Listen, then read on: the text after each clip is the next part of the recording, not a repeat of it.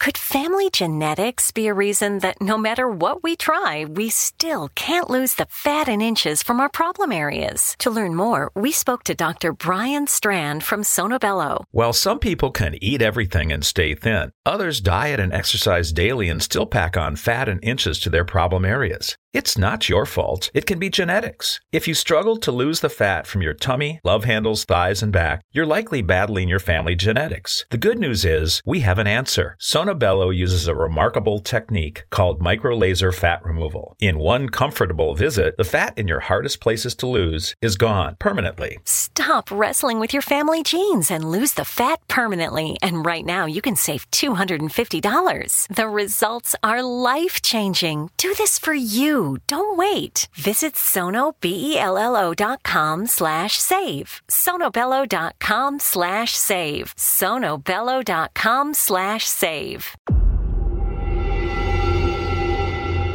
Whether you're a skeptic or a believer, join me, Rob McConnell, as together we'll investigate the world of the paranormal and the science of parapsychology here on the X-Zone Radio TV show on XZBN and the X-Zone TV channel on Simul TV. Since 1990, the X-Zone Radio TV show has been the place where people dare to believe and dare to be heard. Together, we'll investigate UFOs, aliens, ghosts, Bigfoot, psychic phenomenon, lake monsters, conspiracy theories, government cover-ups, the truth embargo, alien abductions, ESP, haunted locations from around the world, and so much more.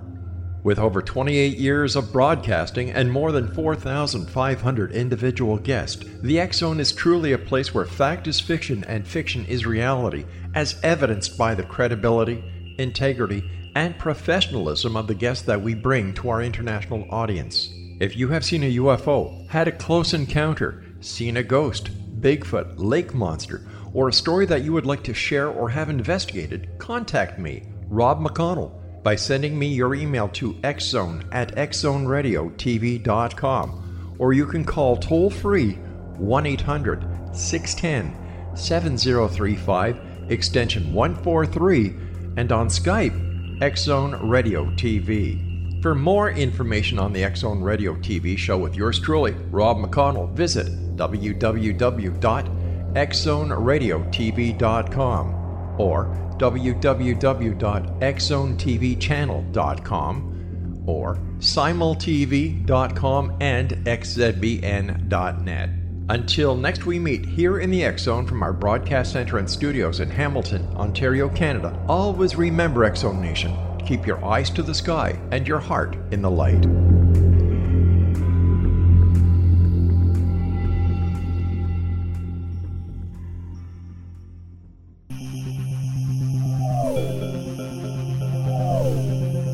This is A Different Perspective with Kevin Randall.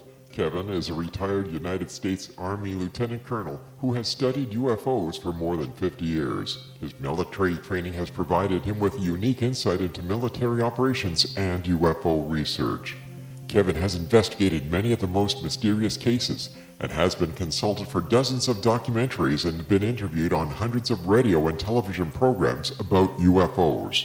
Considered to be one of the leading experts on the Roswell UFO crash, Kevin has written more than 25 books about UFOs, including Roswell in the 21st Century and Encounter in the Desert, a re-examination of the Socorro UFO landing. Now here's the host of A Different Perspective, Kevin Randall.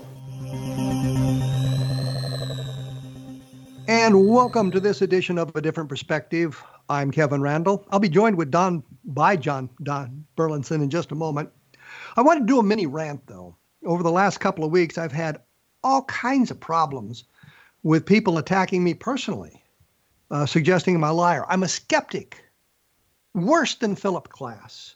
I've seen reviews of my books that suggest one of them on Roswell in the 21st century. The guy says, don't buy this book, there are no aliens. And I'm thinking, excuse me, read the book and you would find out the conclusion is probably somewhat different than you expect it to be.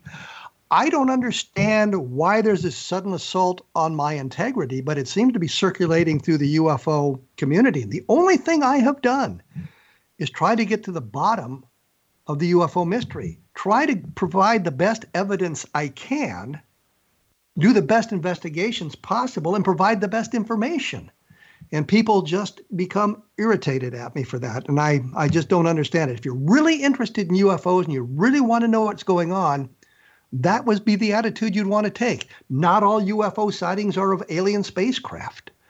I think the entire UFO community, as a matter of fact, understands that 95% of the sightings reported are mundane. They're mistakes. They're misidentifications. They're hoaxes. And then you have this small category of 5% that are unexplained, which doesn't mean they're alien spacecraft. And I can think of a number of cases that have been labeled unidentified originally that we've now, because of our science advancements, are able to identify. But I just wanted to mention that it's getting really tiresome of these personal attacks. You want to argue about the information. You want to argue about the facts. Yeah, let's do it. Let's debate it. But there's no need to attack me personally. Now that I have that off my chest, I will bring on Don Burleson. Dr. Donald Burleson is a New Mexico State Director for MUFON and has done work on such classic UFO cases as Roswell, naturally, the Lubbock Lights, the Levelland, Texas landing, Socorro, New Mexico incident, and the Holloman Air Force Base UFO landing of 1964. Please notice all these cases that he's done a lot of work on sort of are right around where he lives. So he hasn't traveled great extensive distances. I think Lubbock is like 3 hours away from his home and that sort of thing. I just had to bring that up for no reason whatsoever. He is the author of 24 books, including UFOs and the Murder of Marilyn Monroe, UFO Secrecy and the Fall of J. Robert Oppenheimer, the Roswell-related novel Arroyo, and the novella Roswell Genes, and that's genes as in genetics as opposed to blue. Dr. Burleson is a mathematician, is retired after 50 years of teaching college mathematics and still does research in matrix theory and has been writing a UFO-related newspaper column called Looking Up for the Roswell Daily Record since 1999. He and his wife, Mollie, live in Roswell, New Mexico, which I just kind of alluded to before. They've lived there since 1996. Don Burleson, welcome to A Different Perspective. Hello, Kevin. Glad to be here. It's about time, right? Well, sure. Well, let's get started here. And I've been looking at your work, of course, and we've known each other for a number of years. Yeah. And I was looking at the Levelland stuff that you had done a while back, which is very interesting. And anybody who's listened to the program knows I'm a fan of the Levelland case. Briefly, can you give us just a brief synopsis of what the Levelland case involves? Okay, well, on the evening of November 2nd to 3rd, right around just before and just after midnight, numerous reports came in to the sheriff's office in Levelland, Texas, about objects being seen on and around the highways around Levelland. And these reports just kept coming in, and people were reporting what we would now call the EM effect, the electromagnetic stoppage of your motor or making your lights dim or your motor splutter and go out. That wasn't a very well-known concept in those days, and so it's interesting that people continued to, were constantly reporting it. And around 1:30 in the morning, the sheriff got so exasperated with hearing all these reports coming in, he decided to go out and have a look himself. So he took his deputy, a fellow named McCulloch, as I remember, out, and sure enough, they saw the object aloft too and experienced the EM effect. And shortly afterward, of course, the place was inundated with military and government people, and the cover-up began.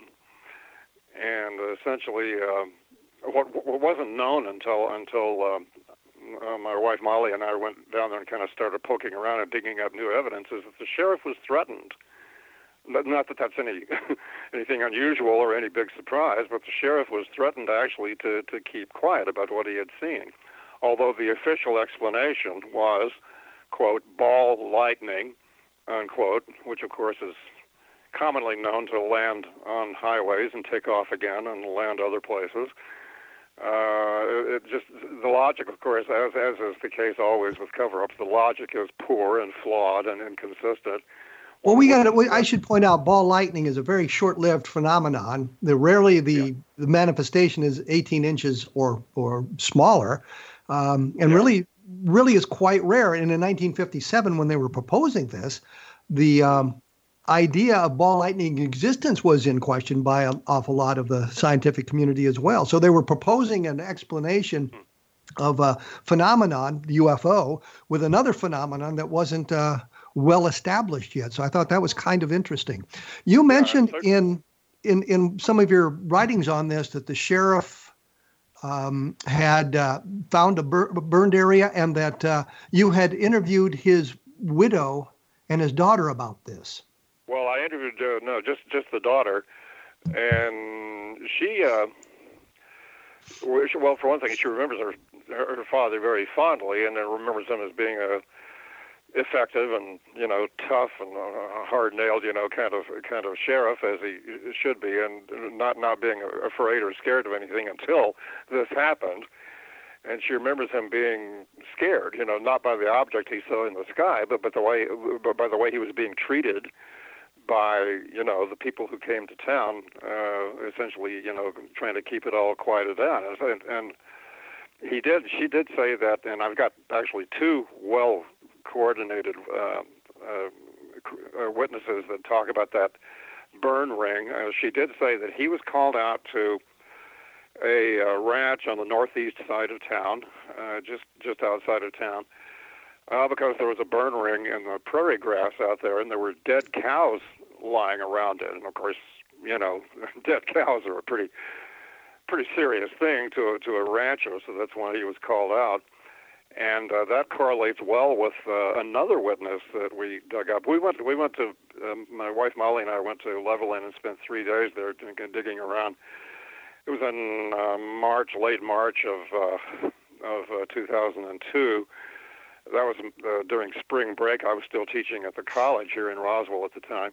And one of the other witnesses we talked to was a woman named Carolyn Reno at the college library at South Plains College. And she had been 10 years old at the time. The sheriff's daughter had been 4. And Carolyn Reno said that her father took her out to a place on the northeast side of town, when she was 10 years old, and pointed to a burn ring in the ground and said that was where it landed. And in fact, I talked to Mrs. Reno's mother. Her father was dead at the time I interviewed her, and the mother said that the location was on the northeast side, between Levelland and Lubbock, closer to Levelland.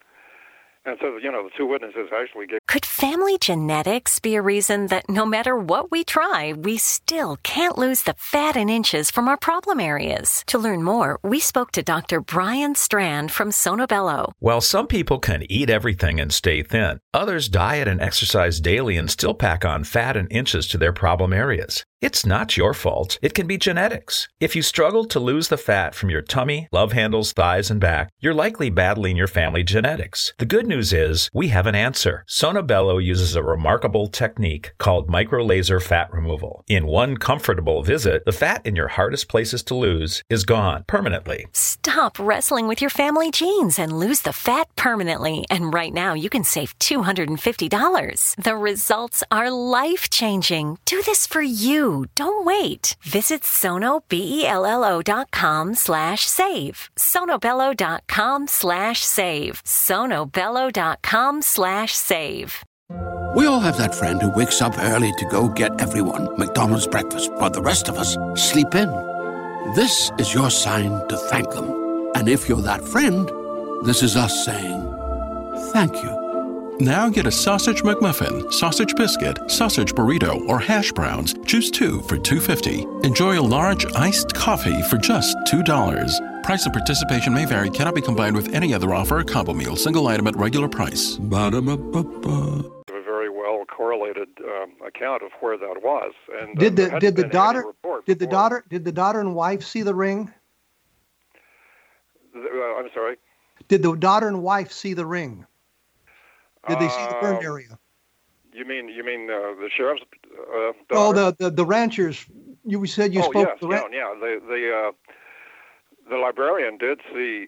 She did see the rings. Her father took her out there to see it. I don't believe the wife saw it, but the daughter did. And of course, the sheriff's daughter didn't see it. She was only 4 years old at the time, but she said her father was reluctant to talk about any of it until one day at a coffee shop with a bunch of friends, he kind of started opening up about it, and that's when he talked about being threatened and talked about going out to the ranch and seeing a burn ring. Okay, well, we're going to have to take a break here. When we come back, I think we'll talk a little bit more about what the sheriff might have seen and the testimony that was gathered some 50 years after the fact, which is, a way we have to do historical research, I guess. I will have up more information about this at www.kevinrandle.blogspot.com and take a look at Roswell in the 21st century if you're interested in the Roswell case, and Encounter in the Desert, which will become important to this discussion later on this afternoon as we get a little deeper into some of these other cases. Once again, it's www.kevinrandle.blogspot.com, and take a look at xzbn.net, and you'll find a listing of fine programs here that'll surely excite you in some fashion. We will be back right after this.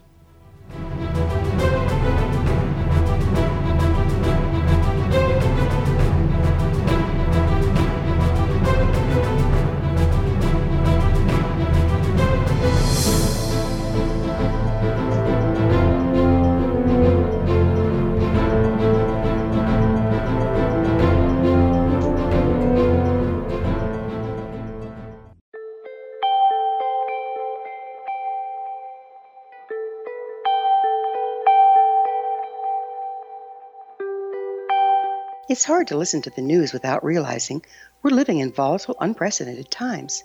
Yet never has there been such an opportunity to transform the human condition. As old structures fail, where can we find the guidance to co-create a better way? Find Your Path Home is an ever-evolving, leading-edge information, education, and healing resource center designed to support and guide you on your path to unity and enlightenment.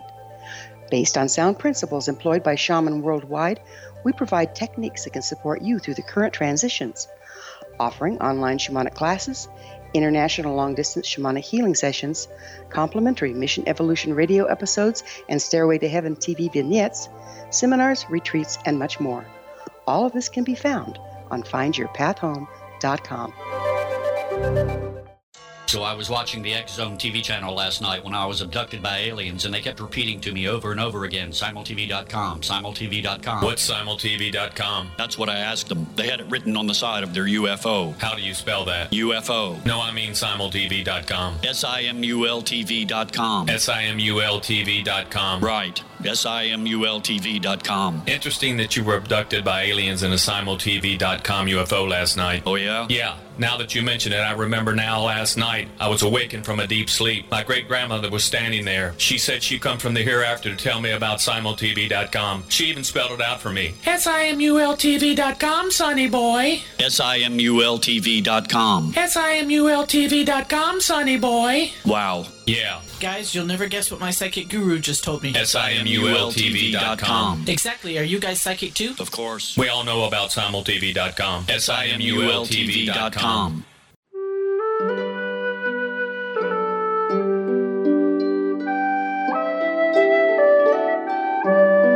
Path Home Shamanic Art School proudly presents the Gathering of Shaman 2019 Fall Retreat, Manifestation Samhain. Join me, certified shamanic instructor Gwilda Wiyaka, in the magnificent Colorado Mountains this November 2nd and 3rd for a life-changing event. Participate in unique teachings and ceremonies that'll put the power and magic of shamanic manifestation into your hands. Sit in circle with like-minded individuals, sharing group energy and the power it generates. Classes will be held in a facility next to the beautiful, majestic Arkansas River, further empowering the experience. Space is limited, so reserve your spot today. For more information, visit findyourpathhome.com or email touchin@findyourpathhome.com.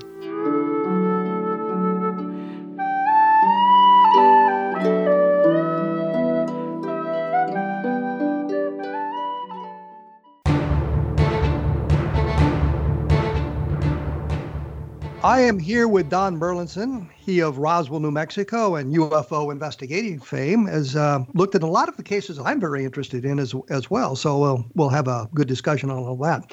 When we went away, we were talking about some of the problems Sheriff Weir Clem, I think his name was, had during the investigation, and how he eventually went out himself to take a look at the to see what he could see. I will note here that according to the Project Blue Book files, there is nothing to suggest a burned area anywhere. It may not well have been reported to the Air Force, and that the number of witnesses to the object, according to the Air Force, was only 3. What did you find in your research, Don? Well, actually, even the early NICAP kind of run through, on that whole affair, listed several witnesses. I counted. My wife Mollie drew a new map. Theirs was a little incomplete, and so we kind of drove around. And I would stop and say, okay, make a mark here. This is a quarter of a mile north, and turn here, and this is a quarter of a mile west, and so on. And so we actually put together a map, which was on the cover of one of the MUFON journals a little after that. And I counted, just looking at it this morning, I counted 11 landing sites on and near roadways in and around the town. Let me ask this, because I know from some of the descriptions the object didn't actually land. It came close to the ground, but it didn't land. Yeah, they were different. One witness said he actually saw it land.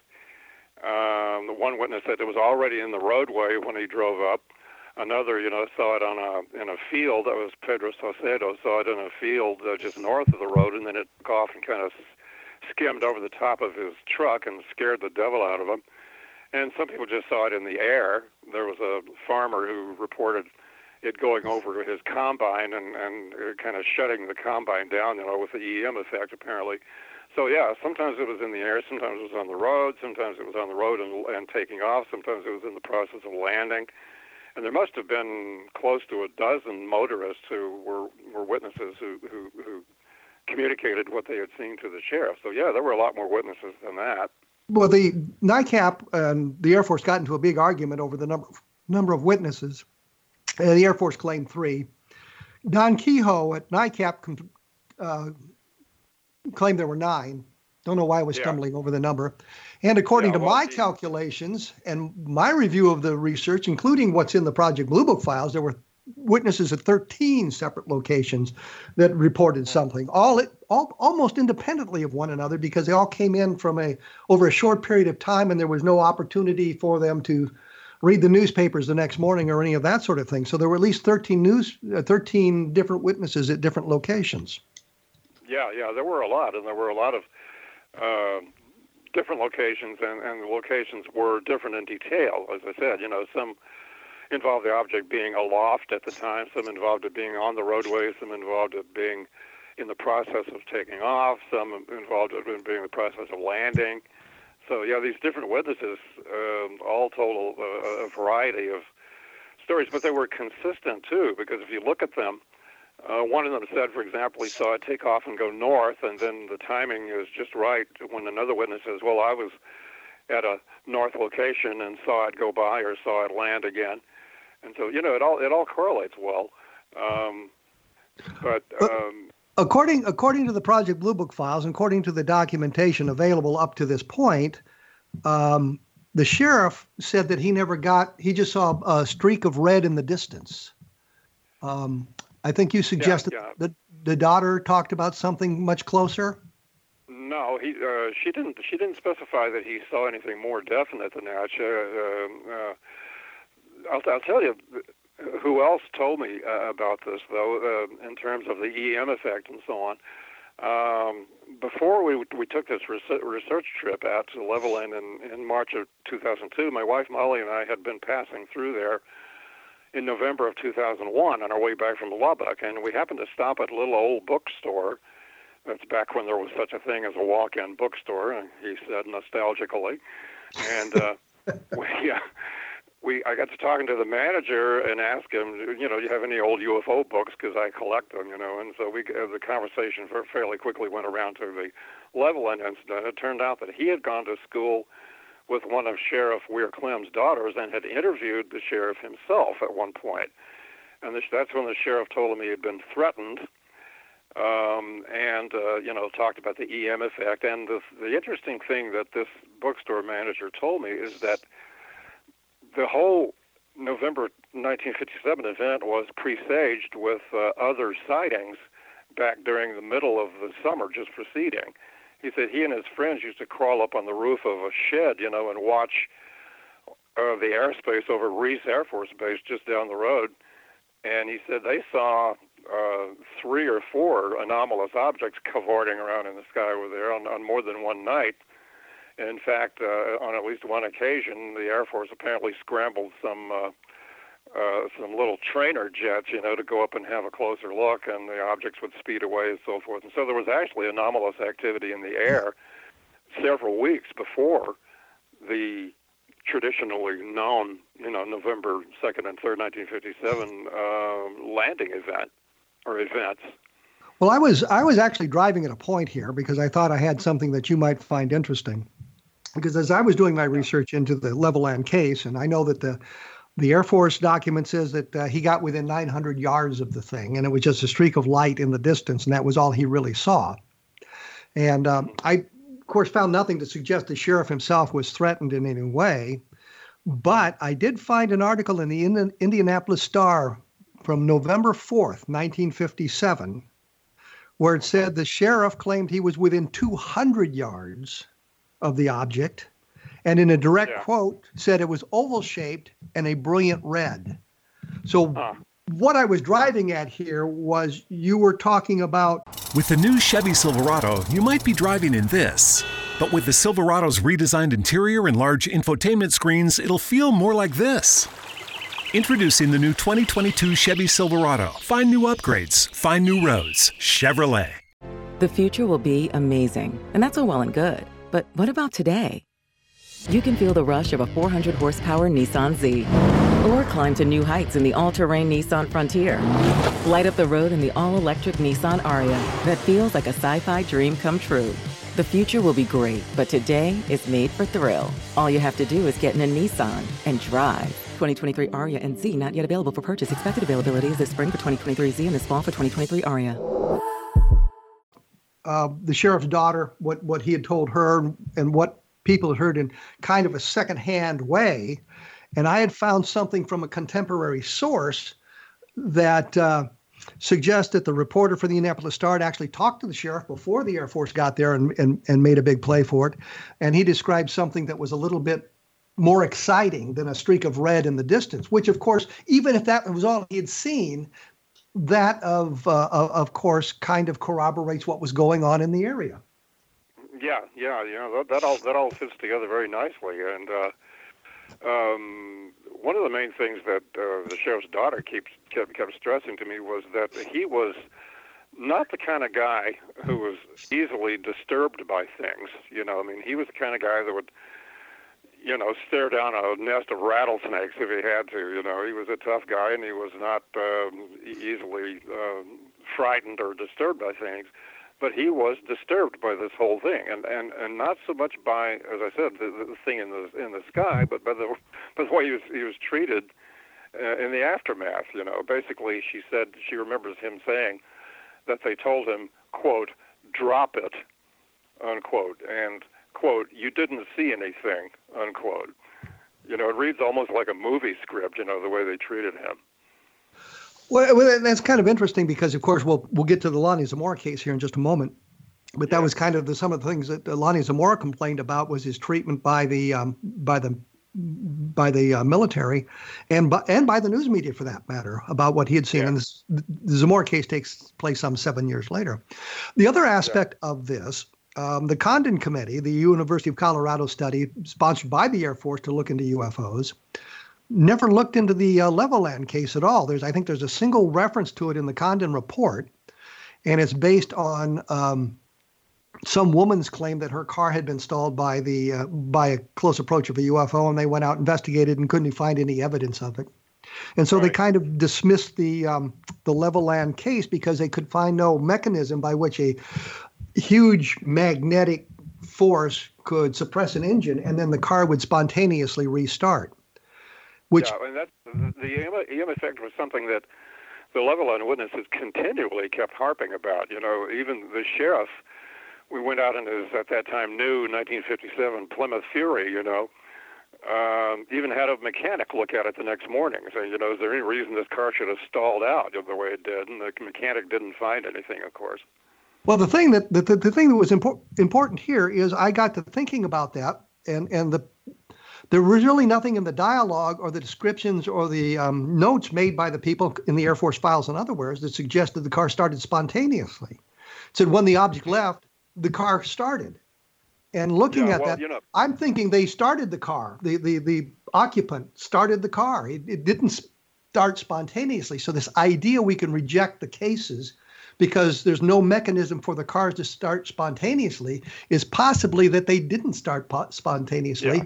They were able to restart their car, or the car operated normally once the object was gone.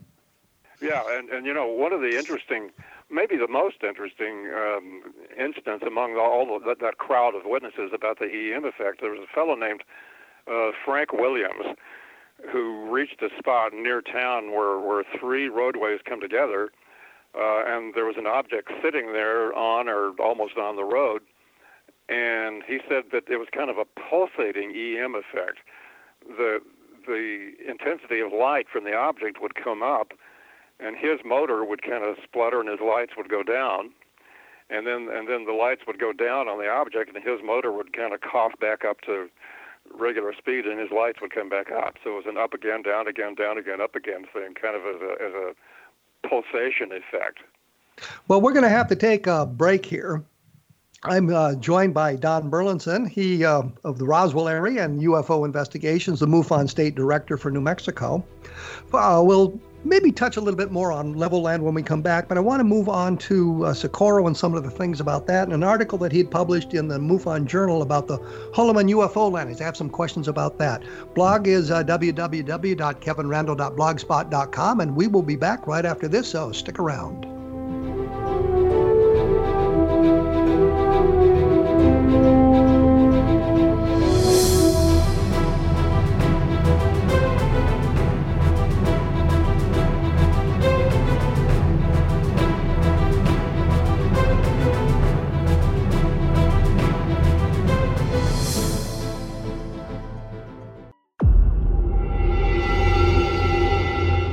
Whether you're a skeptic or a believer, join me, Rob McConnell, as together we'll investigate the world of the paranormal and the science of parapsychology here on the X-Zone Radio TV show on XZBN and the X-Zone TV channel on Simul TV. Since 1990, the X-Zone Radio TV show has been the place where people dare to believe and dare to be heard. Together, we'll investigate UFOs, aliens, ghosts, Bigfoot, psychic phenomenon, lake monsters, conspiracy theories, government cover-ups, the truth embargo, alien abductions, ESP, haunted locations from around the world, and so much more.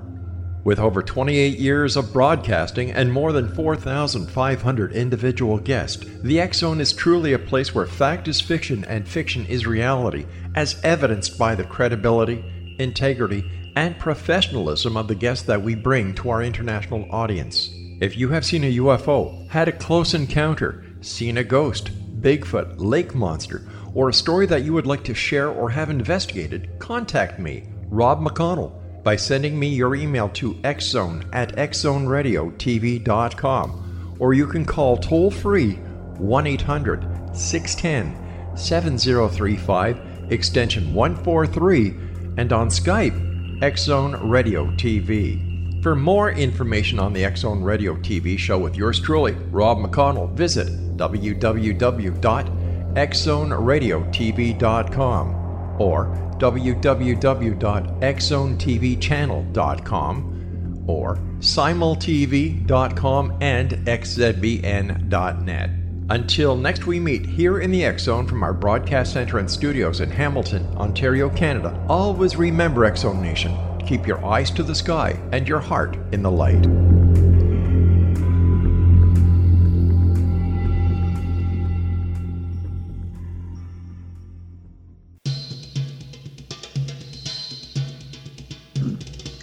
I am here with Don Burleson, UFO investigator, MUFON state director for New Mexico. We've been talking about Levelland. I think we've kind of beat that topic into the ground for the moment, unless, Don, you have something you'd like to add that we might not have mentioned? Nothing major comes to mind. Other than, I think the important thing with the Levelland case is, A, it is multiple witness. It is multiple independent witness. The object interacted with the environment. There may have been landing traces, which would have been great evidence if they'd gathered it in 1957. Rather than speculating about it today, we'd have a much stronger case. So let's move on to this article, which relates to Socorro in one respect, that you wrote for the September issue of the MUFON Journal. And there was something in here that kind of bothered me. There's been I'm sure you know, there's been a kerfuffle, I can't think of a better word, a little conflict about the symbol that was seen on the side of the craft. Yeah. Ben Moss and Tony Angiolo think it was an inverted V with 3 lines through it. Lonnie Zamora seemed to think that it was more of an umbrella-shaped symbol with a sort of an arrow in it, painted bright red. And the idea was, I think in 1964, when the landing took place, Captain Holder, who was an Army officer that was involved in the early investigation, I mean, within literally a couple of hours of Zamora seeing the object, had suggested that maybe Zamora not talk about the symbol so that if other people reported the craft and a symbol on it, they would be able to weed out copycats and that sort of thing. Mm-hmm. But you had in here in the article that there was a secret briefing given to fighter pilots about the symbol so they would know what it looked like. And they talked about it being the inverted V with the 3 lines through it. And I was wondering what the source for that comment was. Well, as I understand it, Lonnie Zamora's actual description of the symbol, the red symbol in Spanish, was tres líneas, una V invertida con tres líneas debajo, which is, an inverted V with 3 lines under it. By under it, he means it covers them, not at the bottom of the page. Well, let me interrupt here. I think that description was given by Nep Lopez. I think it was the police dispatcher rather than Lonnie.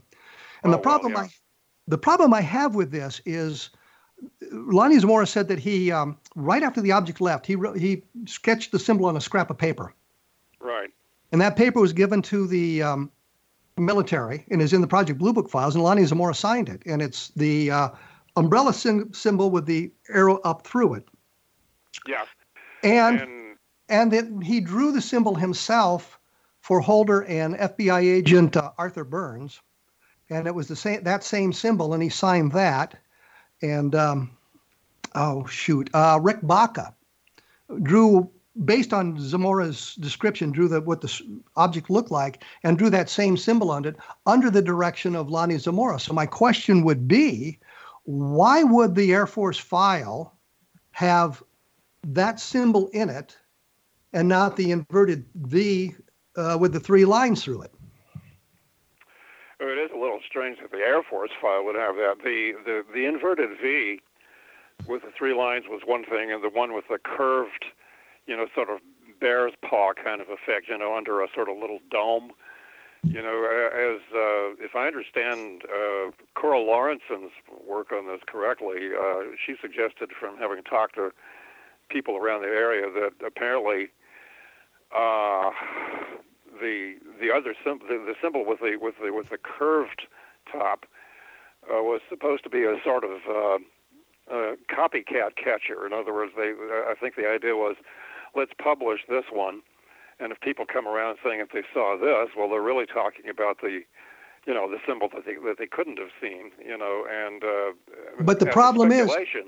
The problem is the inverted V with the 3 lines through it was published in newspapers around the country within a couple of days of the sighting.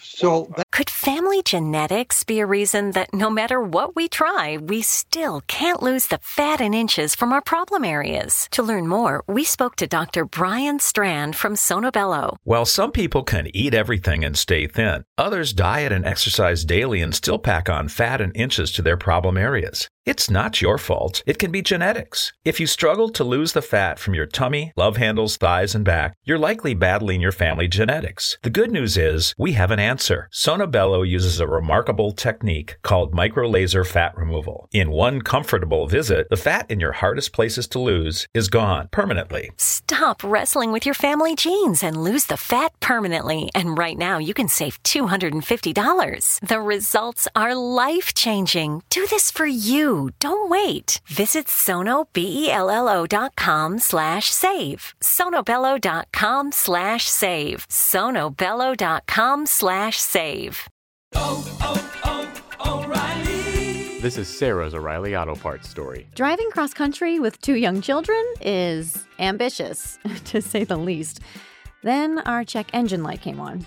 We pulled into O'Reilly Auto Parts and they tested it. Turned out it was a faulty sensor. They referred us to a great mechanic just down the street, and we were back on the road in no time. O'Reilly Auto Parts. That really doesn't work out. Well, it's a strange thing because the one with the curved top, the one with the 3 kind of bear's paw lines with the curved line over them, is the version that Carl used in Fate magazine, that little article she did in the October 1964 issue. It's also the same symbol she used. Apparently thinking that was what he had drawn, and she didn't use the one with the inverted V. But Lonnie Zamora never drew the inverted V with the 3 lines through it. The ones that he drew and the ones he signed are all what I think of as the umbrella symbol with the arrowhead up through it that appeared in her the April 1964 issue of the April Bulletin, for example. And Ray Stanford even sent a letter in May of 1964 to Richard Hall of an ICAP saying that if you see the inverted V with the 3 lines to it, that's the fake symbol, and the other one is a correct symbol. He reversed it in his book, but in May of 1964, he was saying that it was the inverted V was the fake symbol. Yeah, it's all very strange. I don't know if we'll ever know, which was which. Really, it kind of depends on who you listen to, But but here's what bothered me. You say in this article that area military pilots would have been given a classified briefing to warn them to be on the lookout for any airborne craft bearing insignia the way Zamora had really seen it. I want to know where the information about the classified briefing to the Air Force pilots came from. Well, that's the reason I used the verb tense that I did. I said it would have been given. I think they would have had to. In other words, I think they were shown whatever really was the symbol, that Zamora attested to. And they must have been told, okay, keep your eyes open if you see anything like this with markings like this, make note of it, whichever symbol was which. In other words, they were told what to look for. Obviously, they wouldn't be told to look for a phony symbol. They'd be told to look for whichever was the real one. Why did you believe it's the inverted V then? Well, that's I'm trying to think where that traces back to. It traces back to Ben Moss and Tony Angiola, and it traces back to newspaper articles from 1964. And I think what happened here is, according to Carmen Morano, who was a Project Blue Book officer, he was working with Hector Quintanilla, and they had a big folder filled with Socorro stuff. And well, of course, we've talked on the program with Carmen Morano on how this whole came about, and Rob Mercer finding the material. And they believed, I think, Tony Angiola and Ben Moss believed that it was a classified document they were looking at. Carmen Morano says, no, it was really a briefing document that they created for the news media to take a look at. And in that, there was a card that had the inverted V with the 3 lines through it. And it looks like it was something that was copied out of a newspaper and drawn on the card. And they assumed that's the real symbol. And that was what Ray Stanford suggested in his book. He wrote some time later. But my point simply is, all the documentation from that era, from April of 1964, shows what I call the umbrella symbol, the curved symbol above the arrowhead. You called it the bear claw symbol. Right. It all relates back to that, and this inverted V thing comes out only in the newspapers. And so the real symbol is not the inverted V, to my way of thinking. So I was just... Well, the bear claw symbol is the one that Cora Lorenzen used in that Fate magazine article in October 1964. Yeah, I have no problem with that. I mean, that's the symbol she used, and as I said, she published it in the April Bulletin. But the problem is, Lonnie Zamora drew the symbol himself personally.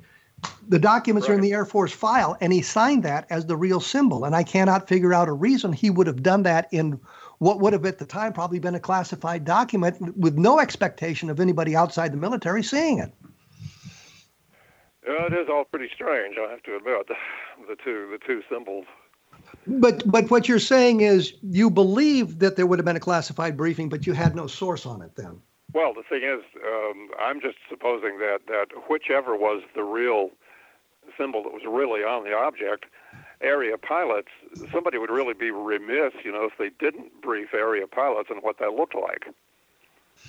But I mean, the point is, there's no source. There's not some pilot said I sat in a class. It's the sort of thing you just figure, the Air Force would do.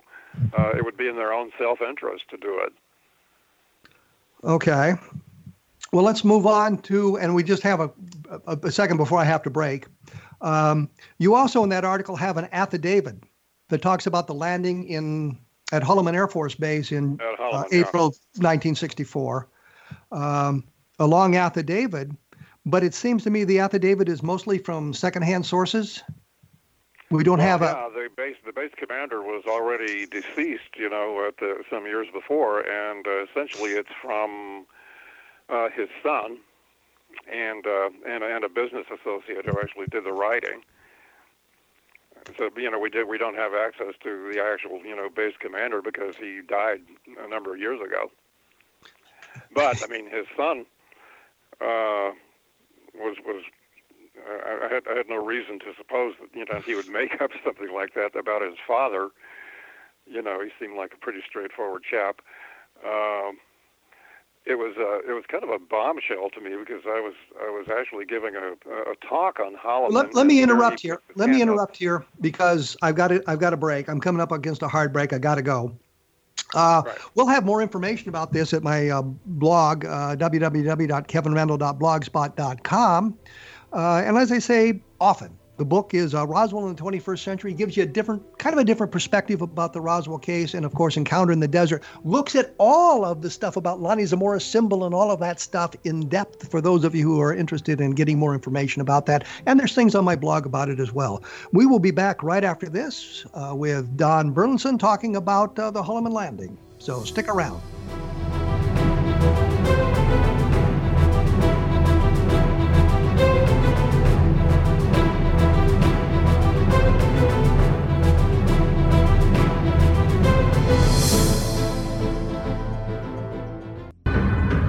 If you are looking for a safe, zero-calorie natural option to the harmful artificial sweeteners on the market today, Just Like Sugar is what you're looking for. Just Like Sugar is a wonderful natural alternative for those health-conscious people who choose a calorie-restricted diet with a great, pure, sweet flavor that tastes just like sugar. Just Like Sugar is a great natural option for people suffering from diabetes and may be useful in restricted diet programs where standard sugars are not allowed and does not cause a laxative effect of some other sweeteners. Just Like Sugar comprises a perfect blend of chicory root fiber, natural calcium, natural vitamin C, and Just Like Sugar's sweetness comes from the natural flavors from the peel of the orange. Just Like Sugar is a natural alternative to harmful artificial sweeteners and will change the way that you believe all natural sweetener products taste. Just Like Sugar is available at your local Whole Foods markets, Wild Oats markets, Henry's, Sun Harvest, and many other fine natural food stores in the U.S., Canada, and worldwide. They are here, and they've been here for thousands of years, making their presence known in the shadows. They might be seen by a lonely motorist on a deserted road late at night, or by a frightened and confused husband in the bedroom he is sharing with his wife. But who are they? What do they want? Why are they here? Perhaps most concerning, has the government been aware of their presence all along? The new book by Ellie Marzulli, UFO Disclosure, the 70-year cover-up exposed, delves into the world of UFOs. Can full disclosure be soon? Order now and receive a free hour and 37-minute DVD on the UFO phenomenon. UFOs are real. Get both the book and the DVD, a $40 value, for only $19.99. To order your book and DVD today, go to lamarzulli.net. That's LAMARZULLI.net. You have heard of the X Zone? Now watch it on Simul TV, plus 500 video games, live TV channels, free video on demand, worldwide, and more. Does this sound like tomorrow's television? Well, it is, but you can have it today, right now. It is Simul TV. Simul TV offers what the others only wish they could provide. 15 exclusive channels like X-Zone, Sci-Fi, and Horror. We are worldwide. No other provider offers that. 500 built-in video games. No need to have an extra expensive system. We have them included. Free video on demand. Live streaming events from around the world, interactive online network, and much more. Tomorrow's TV today. Simul TV. Sound too good to be true? Well, it's not. You can have Simul TV today. Sign up at simultv.com. Do it today.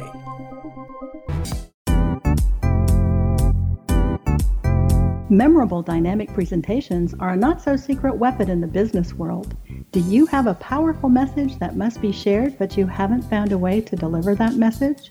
Do you want to be known as a top public speaker who gets amazing results? Are you ready to create and deliver your powerful message? Thomas Hides can help you create and deliver your speech to get the results you desire. Visit iconquality.com. Did you expect your business to flourish, but instead it plateaued or didn't get off the ground yet? Would you like to achieve massive goals and discover new sources of income within your business? When you're ready to experience that type of success with fast results, Cindy Hendricks is the business coach for you. Her work with entrepreneurs and business owners has been life-changing. To get you and your business where you want to be, go to imaginemoresuccess.com. Has the fear of public speaking stalled your business or personal life? What would you give to develop and maintain supreme confidence? Have an invaluable private program to always perform at your best. Imagine how you would feel. You can have all that and so much more today with Thomas Hides' life-changing course called Number One Fear Unleashed.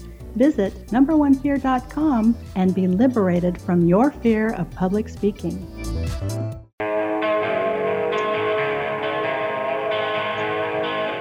I am here with Don Burleson. He, the MUFON State Director for New Mexico. We were talking about the Holloman UFO landing when I guess I so rudely interrupted him to take our break. And I think you were about to tell us how you came across this information as you outlined in the article. So why don't you start at that point?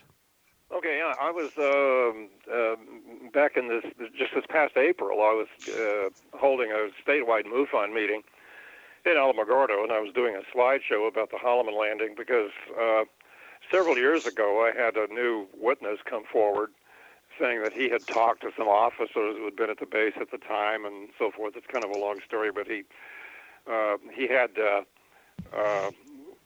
kind of nursed this uncomfortable memory, for years until he came forward, and I ended up, when he reported it to the MUFON, I ended up exchanging about 60 emails with him, and getting all kinds of interesting stuff. But I was giving a slideshow about all of that back in April, as I said, in Alamogordo, to this statewide meeting, and I was just about through with it, and this fellow in the audience raises his hand and says, my father was Colonel Henry Godman, who was base commander at Holloman at the time you're talking about, and here's a signed, notarized affidavit, from me and one of my associates about what my father saw, and he hands the thing to me. And of course, at the time, I only had a chance to just kind of quickly glance over it, but I went back, of course, much more in detail later and looked it over. And basically, he tells the story that, first of all, it involved some other people. It involved one of the Operation Paperclip scientists from Germany, a fellow named Steinhoff, and his son had written to the base commander's friend, or rather his son's psychiatrist in California had written to him and said, this guy who was an airman back at Holloman in those days is really disturbed by all this, and apparently something anomalous really happened there involving a UFO and so forth. Well, let me break in here, and it involves a landing at Holloman Air Force Base and the occupants of the craft getting out of the craft and being greeted by the base commander. Yeah. It basically almost all looks like, the end of Close Encounters of the Third Kind, the affidavit also says that, when this story about Steinhoff, was told, Steinhoff's son was told to the base commander's son, he said, I really, never had any idea about any of that. What I know is I was a kid at the time, and we lived in the base commander's residence, and my father had that famous red telephone by his bed, Colonel Henry Godman. Normally the telephone only rang if it was the president or something like that, and in fact it only rang one time during the whole base commander's tenure there, and that was that night. Best we can tell, April 30th, 1964. And he said my father rushed out of the house and later came back looking all flustered and everything, and basically said that the air police had called him out because something anomalous had landed north of the base, and he had to go out there to the landing site. And the thing about it is, naturally, the father was already, Colonel Godwin was already dead at the time that I talked to this fellow, dead for a number of years. But the father was a very celebrated, decorated military type. He had been, he's got a war record going back that just reads, like a movie script. He had been private pilot to General MacArthur during most of World War II, for example. And it's a little hard to imagine his son, like making up a story like this. Basically it is secondhand. But let me ask a question. Isn't the first time that this story surfaced was in a book by Robert Emiger? Emiger. Right. And he says in the book, he's giving some of the information that you're giving, and he says he had seen a film, not a video, a film, of the landing, but he also says in that, or it said that it was some kind of a fictional account that the Air Force had put together to test reactions of people to contact with alien. In other words, the source material seems to be a little bit shaky here. Yeah, the affidavit that the base commander's son handed me did refer in the part that talks about Steinhoff's son and his psychiatrist saying that, the son was disturbed by the whole thing. So it does talk about there having been a film. Apparently that was part of the narrative, at least at the time, and that essentially somebody actually filmed the whole thing. So apparently there very well could have been a film, but as we all know, things like that have a way of vanishing forever, going down a rabbit hole. Well, I looked into this when I was doing the book Encounter in the Desert, because I wanted to talk about other New Mexico landings, and this happened within 2 weeks of Lonnie Zamora's landing, or less than 2 weeks. 6 days later, yeah. Yeah. So it becomes an important part of it. And so I reviewed all this material very carefully, and at the very bottom, it seemed that the source material wasn't all that structured. I mean, they're talking about, well, we saw this film and they were going to give it to us for a documentary that we were going to produce and that sort of thing. But he also kind of takes it away and said that it was some kind of a fictional account that they put together. So it all seems to be based on kind of a shaky foundation here. And I'm wondering if maybe the Colonel's son didn't bring in some of this from the book. And the book's been out forever and a week. Not my book, Encounter in the Desert, but Emiker's book, what is it? UFOs, Past, Presence, and Future. Right, yeah. And so the story's in there as well as in my book. So, it's kind of worrisome about... the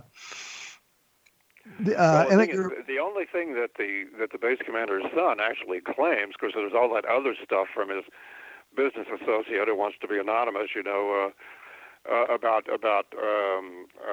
the German paperclip scientist and so forth. But the only thing really the base commander claims is that when he was a kid, he remembers, well, two things. First, when he was a kid, he remembers his father getting the fateful phone call, and going out and coming back and telling his family something weird had landed, just off the base. But the other thing was, when the father was about to die, the son was taking him around on a drive kind of through the base, kind of showing him nostalgic places and trying to make him feel a little better. He was dying of cancer at the time, the father.